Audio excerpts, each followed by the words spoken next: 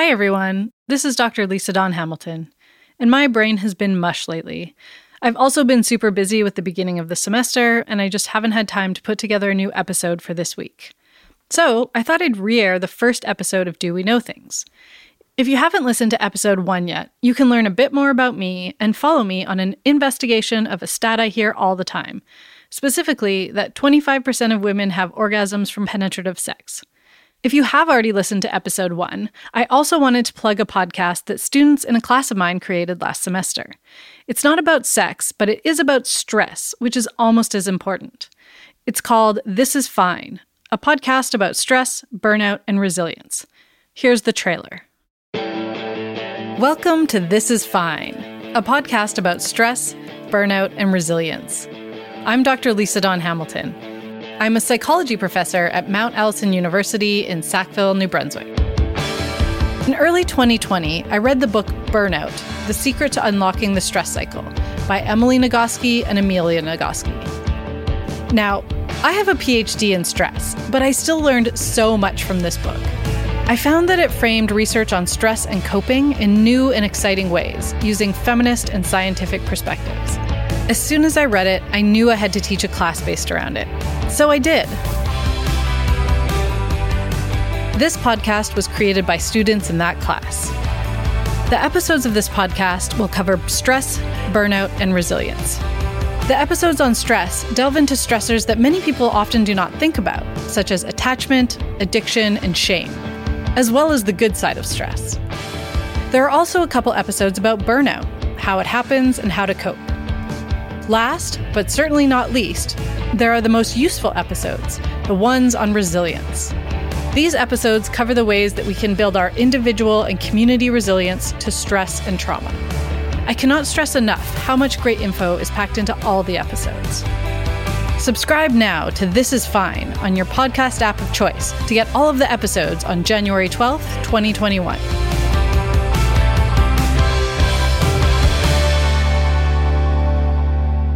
And now, back to episode 1 of Do We Know Things?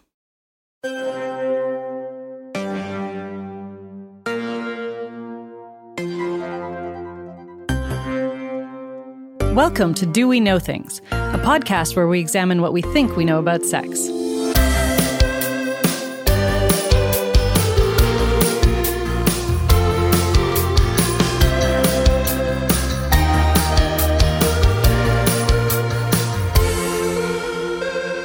Content warning. This podcast will include discussions about sex and sexual anatomy and possibly swear words. Orgasms. If you're watching television or movies, how often do you see heterosexual penis and vagina sex result in dramatic orgasms by the woman? Maybe like 99% of the time? Most porn, movies, and TV lead us to think that women have orgasms from having penises thrust into them with no mention of or attention to the clitoris. How often do you think it happens that way in real life? The statistic I've heard is that 25% of cisgender women have orgasms from penile penetration alone. But is that even true? Where does that information come from? That's the topic of today's podcast. Is that 25% an accurate number? This episode will explore the research on orgasms to find out. But first, welcome to the first episode of Do We Know Things? My name is Dr. Lisa Dawn Hamilton. I'm a psychology professor and sex educator, and I'm so excited to share with you as I dive into the world of sexual misconceptions, myths, and truths. So what can you expect from this podcast? I teach university courses on human sexuality, and one of my favorite things to do in those courses is to get students to do research on misconceptions that they or other people might have about sex, or to dig into controversies in sex research.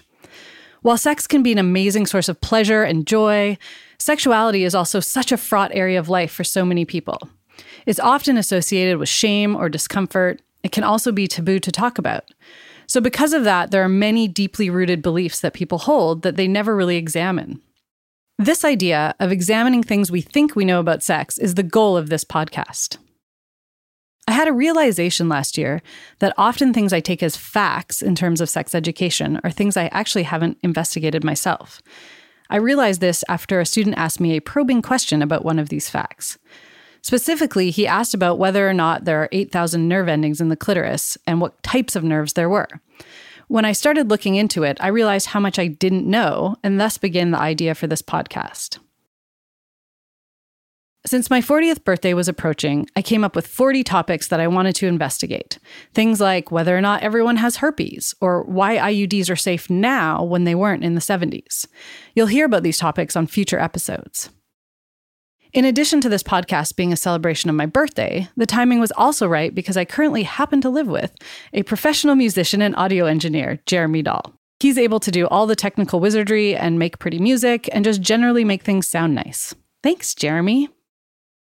So who am I, and why should you listen to my podcast? As I mentioned already, I'm a psychology professor and a sex educator. Starting when I was a teenager, I was just really interested in learning more about sex. I really read anything I could get my hands on. I lived in Vancouver, so I read the Savage Love column every week in the Georgia Straight. And whenever I could stay up late enough, I listened to Sex, Lies, and Audio Tape on Z95.3. Because of the expertise I gained through these media outlets, I fancied myself the sexpert in my friend group. Looking back now, I definitely didn't know what I was talking about most of the time. Fortunately, since then, I did get formal training, so now I actually do know things. I've worked in sex education in various forms since 2002 when I started volunteering on the Facts of Life line at Options for Sexual Health in Vancouver. The line itself still exists, and it's now called Sex Sense. Working on the Facts of Life line was an amazing start to my sex education career because we had excellent training, and also because I was exposed to so many people and so many different sexual things through all of those anonymous phone calls to the line. Sure, a ton of the calls were people asking what to do when they missed a birth control pill, but there are also so many calls on just a really wide array of other topics. I learned so much over those years, and it inspired me to keep learning. I also learned then that most people just want to feel safe and validated about their sexuality, and that's something that's really stuck with me. Then I went off to graduate school to study sex, stress, and hormones at the University of Texas at Austin, where I completed my PhD in psychology. I think it's important for any researcher to identify their position and their perspectives. No research or podcast is neutral or objective because no people are neutral or objective. We all come from a unique perspective that is shaped by multiple forces. Feminist philosophers of science have been writing for decades about the need to acknowledge this subjectivity and to identify the perspective from which we are viewing the world.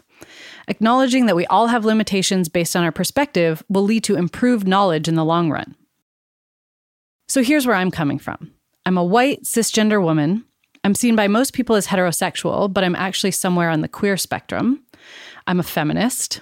I'm a scientist by training and very much an empiricist.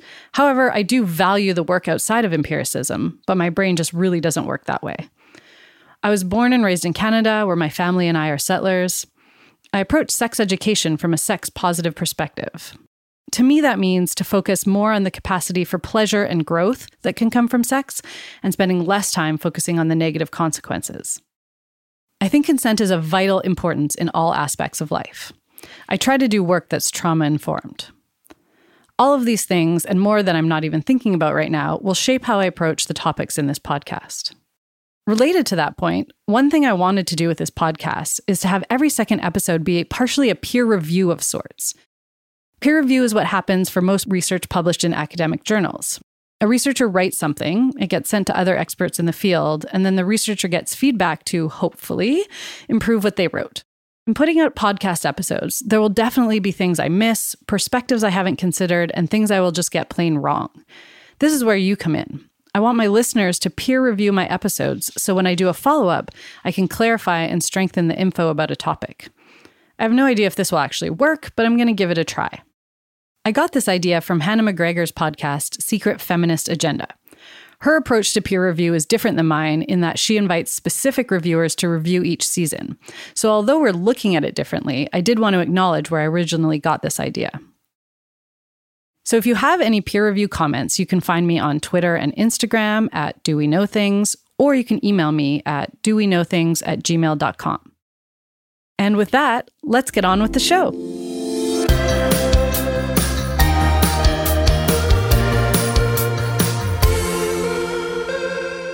Sticking penises in vaginas is a key component of the heterosexual sexual script. In sex research, this type of sex is often referred to as penile vaginal intercourse, and abbreviated as PVI. I will use that acronym to make it easier to say for the rest of the episode. I established at the top of the show that most media depict women having orgasms from PVI basically all of the time. Because of this overrepresentation of orgasms happening this way, when I first came across the statistic that only 25% of women have orgasms through PVI, I really latched onto it. It kept cropping up all over the place, and it fit nicely into my perception of how orgasms worked. It also worked nicely with my annoyance at the cultural obsession with penises as being the most important part of heterosexual sex. PVI doesn't really stimulate the external parts of the clitoris, so it made sense to me that most people with clitorises didn't orgasm from PVI. I incorporated this info into my classes and taught it as a way to normalize the varied ways people get to their orgasms. Now, I'm a professor and a researcher, and when I or my students do research, I expect them to cite their sources, meaning they should show me where their information comes from. But for this stat that only 25% of women orgasm from PVI alone, I never once looked into where it came from. Until now.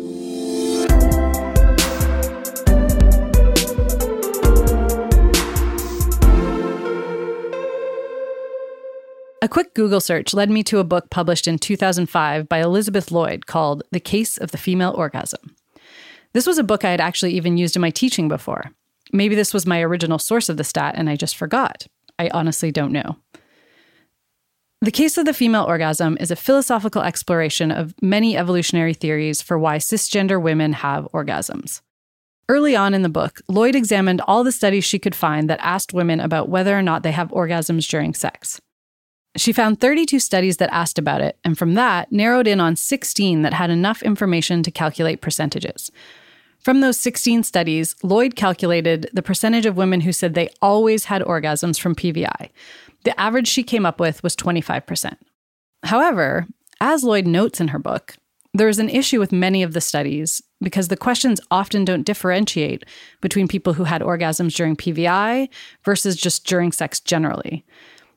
Also, many of the questionnaires don't differentiate between PVI alone or PVI plus additional clitoral stimulation. In general, it seems there's not a lot of great data to help us answer this question. Today, I want to review some of the larger studies included in Lloyd's calculation. The first study I'll explore is by Alfred Kinsey and his team at Indiana University.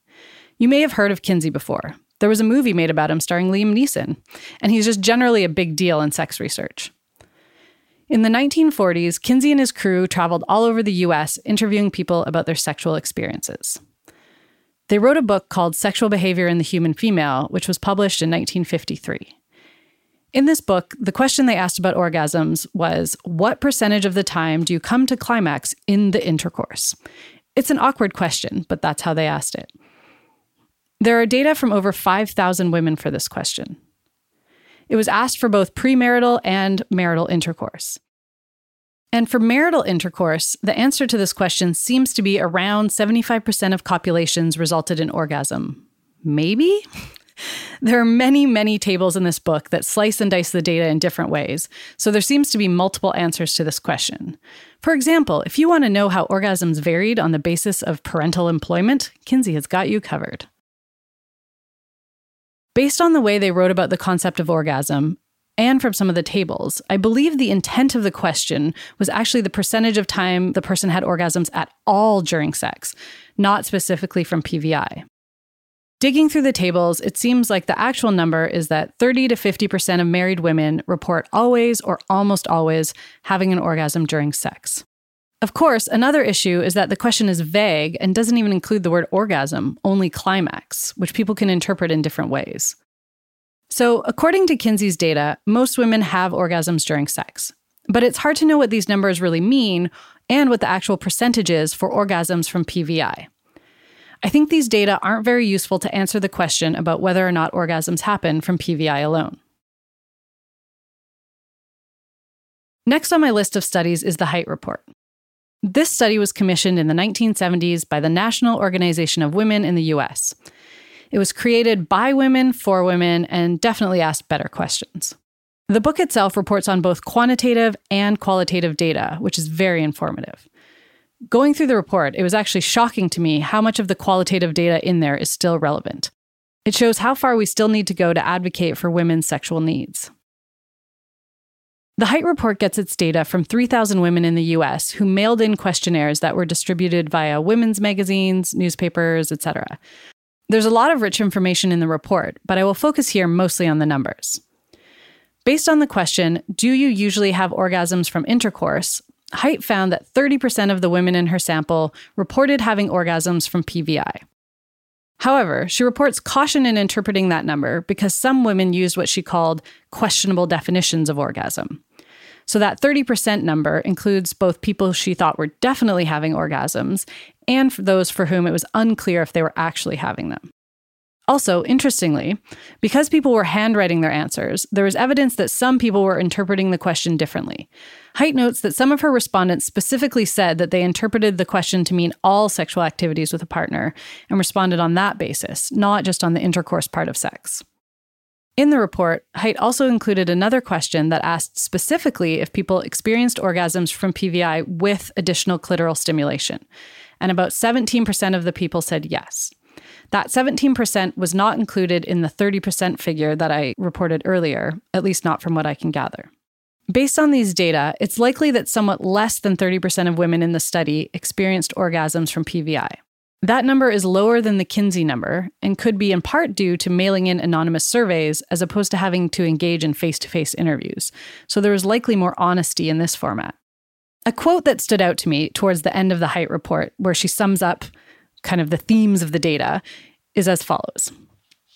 As must have been clear throughout this book how tired women are of the old mechanical pattern of sexual relations, which revolves around male erection, male penetration, and male orgasm. And that was written in the 70s, over 40 years ago, and I feel like we're still having these conversations today. There were a number of subsequent studies that were included in Lloyd's calculation that led to that 25% statistic, but many of them also use questions that were unclear and don't really answer the question that I'm trying to get at. In the 1977 Red Book Report on Female Sexuality, 100,000 married U.S. women mailed in questionnaires that had been published in Red Book magazine. This was a huge study and has tons of data. Unfortunately, for my purposes, the question about orgasm was pretty vague. It appeared after a question about frequency of intercourse. So it might have been interpreted to be in the context of intercourse, but the actual orgasm question just said, do you achieve orgasm, ... all of the time, most of the time, sometimes, once in a while, never. The question wasn't directly about intercourse, just about orgasms generally, so that's not really helpful. Another major U.S. study was the National Health and Social Life Survey, done in the 90s by a group of researchers who traveled around doing face-to-face interviews like Kinsey did in the 40s.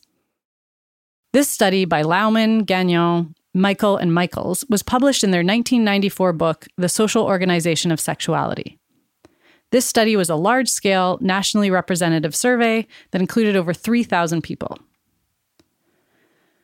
The question about orgasm they asked in this study was, when you and your partner had sex during the past 12 months, did you always, usually, sometimes, rarely, or never have an orgasm? So again, we have a pretty vague question, not really asking directly about PVI. Yet another large-scale study by Janis and Janis in 1993 also asked a pretty vague question. In a survey of over 2,000 people, they asked the frequency with which respondents had orgasms during lovemaking. So again, not specific enough to answer the question I'm most interested in. Since the publication of Lloyd's book, there have been a couple more studies examining this question. The last study I'll touch on is the most recent, published in 2018. This study was done by Debbie Herbenick and her colleagues from the Kinsey Institute. They did this in collaboration with OMG Yes, which is an app that teaches people about sexual pleasure. The format and questions of this survey were refreshing after all of the older, more limited studies. This was an online survey, but restricted to people who were intended to be representative of the U.S. population. Before even starting the survey, respondents saw images of the vulva and vagina and had the different parts explained to them to make sure everyone was on the same page when they were answering the questions. There were a few questions about orgasms, but the one I want to focus on said specifically, which of the following best describes your experience with orgasm and penile vaginal intercourse?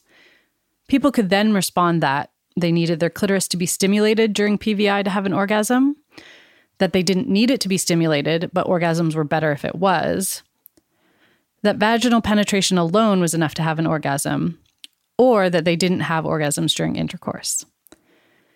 In response to this question, 18% of women reported that they had orgasms from PVI alone. Another 36% said that they didn't require clitoral stimulation during PVI, but preferred it to get to orgasm. So in total, 54% did experience orgasms from PVI, but the majority required or preferred clitoral stimulation. This study is probably the most detailed of all the studies done so far. And if we count all the people who said they could have orgasms from PVI, the number they ended up with was higher than 25%. We've covered a lot of ground, from Lloyd to Kinsey to the Height Report to Herbenik. So, back to the original question.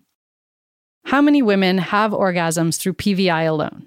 Is 25% an accurate number? I would say it's hard to really nail down the percentage of women who experience orgasm through PVI, often because the right questions aren't asked.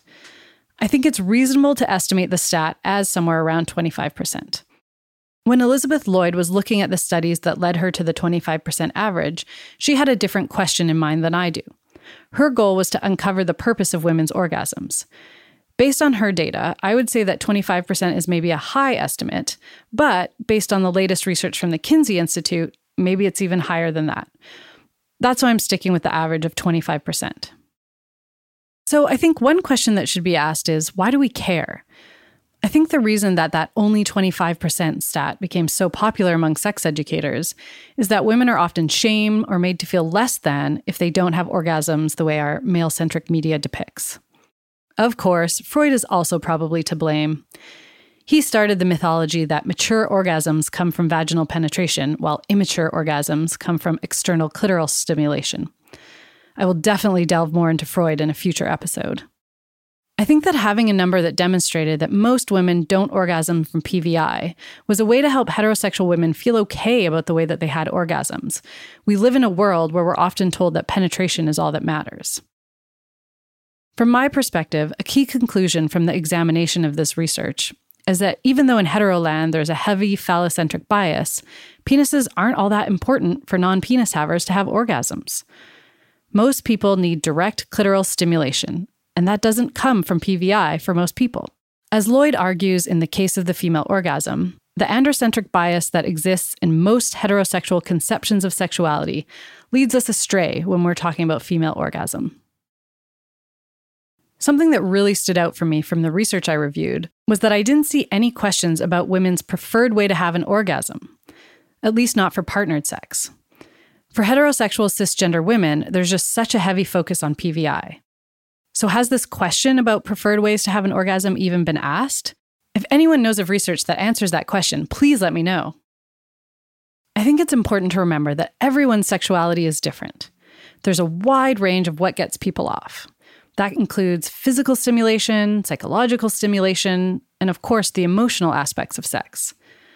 All of these things contribute to having orgasms.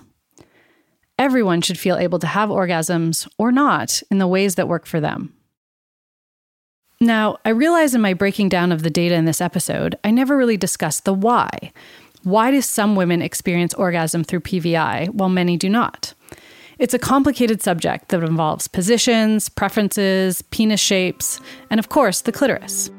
I'll also look into anatomical research from 1924. This is a story that involves measurement, ridiculous surgeries, and a descendant of Napoleon Bonaparte.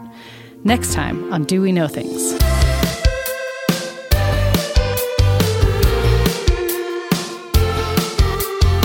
That's all for this week's episode. Tune in next time for part 2 of this topic. You can email or send a voice memo recorded to your phone, and I might include them in the next episode. You can also find a script with references on the website at doweknowthings.com. All music and sounds in this episode are by Jeremy Dahl. You can check him out at palebluedot.ca. Script assistance by Matt Tunnicliffe. My name is Lisa Dawn Hamilton, and you can find me on Twitter and Instagram at doweknowthings. If you enjoyed this episode, please subscribe on iTunes, Stitcher, or wherever you get your podcasts so we can figure out if we know things. I would also love it if you could rate and review Do We Know Things on iTunes. Thanks for listening.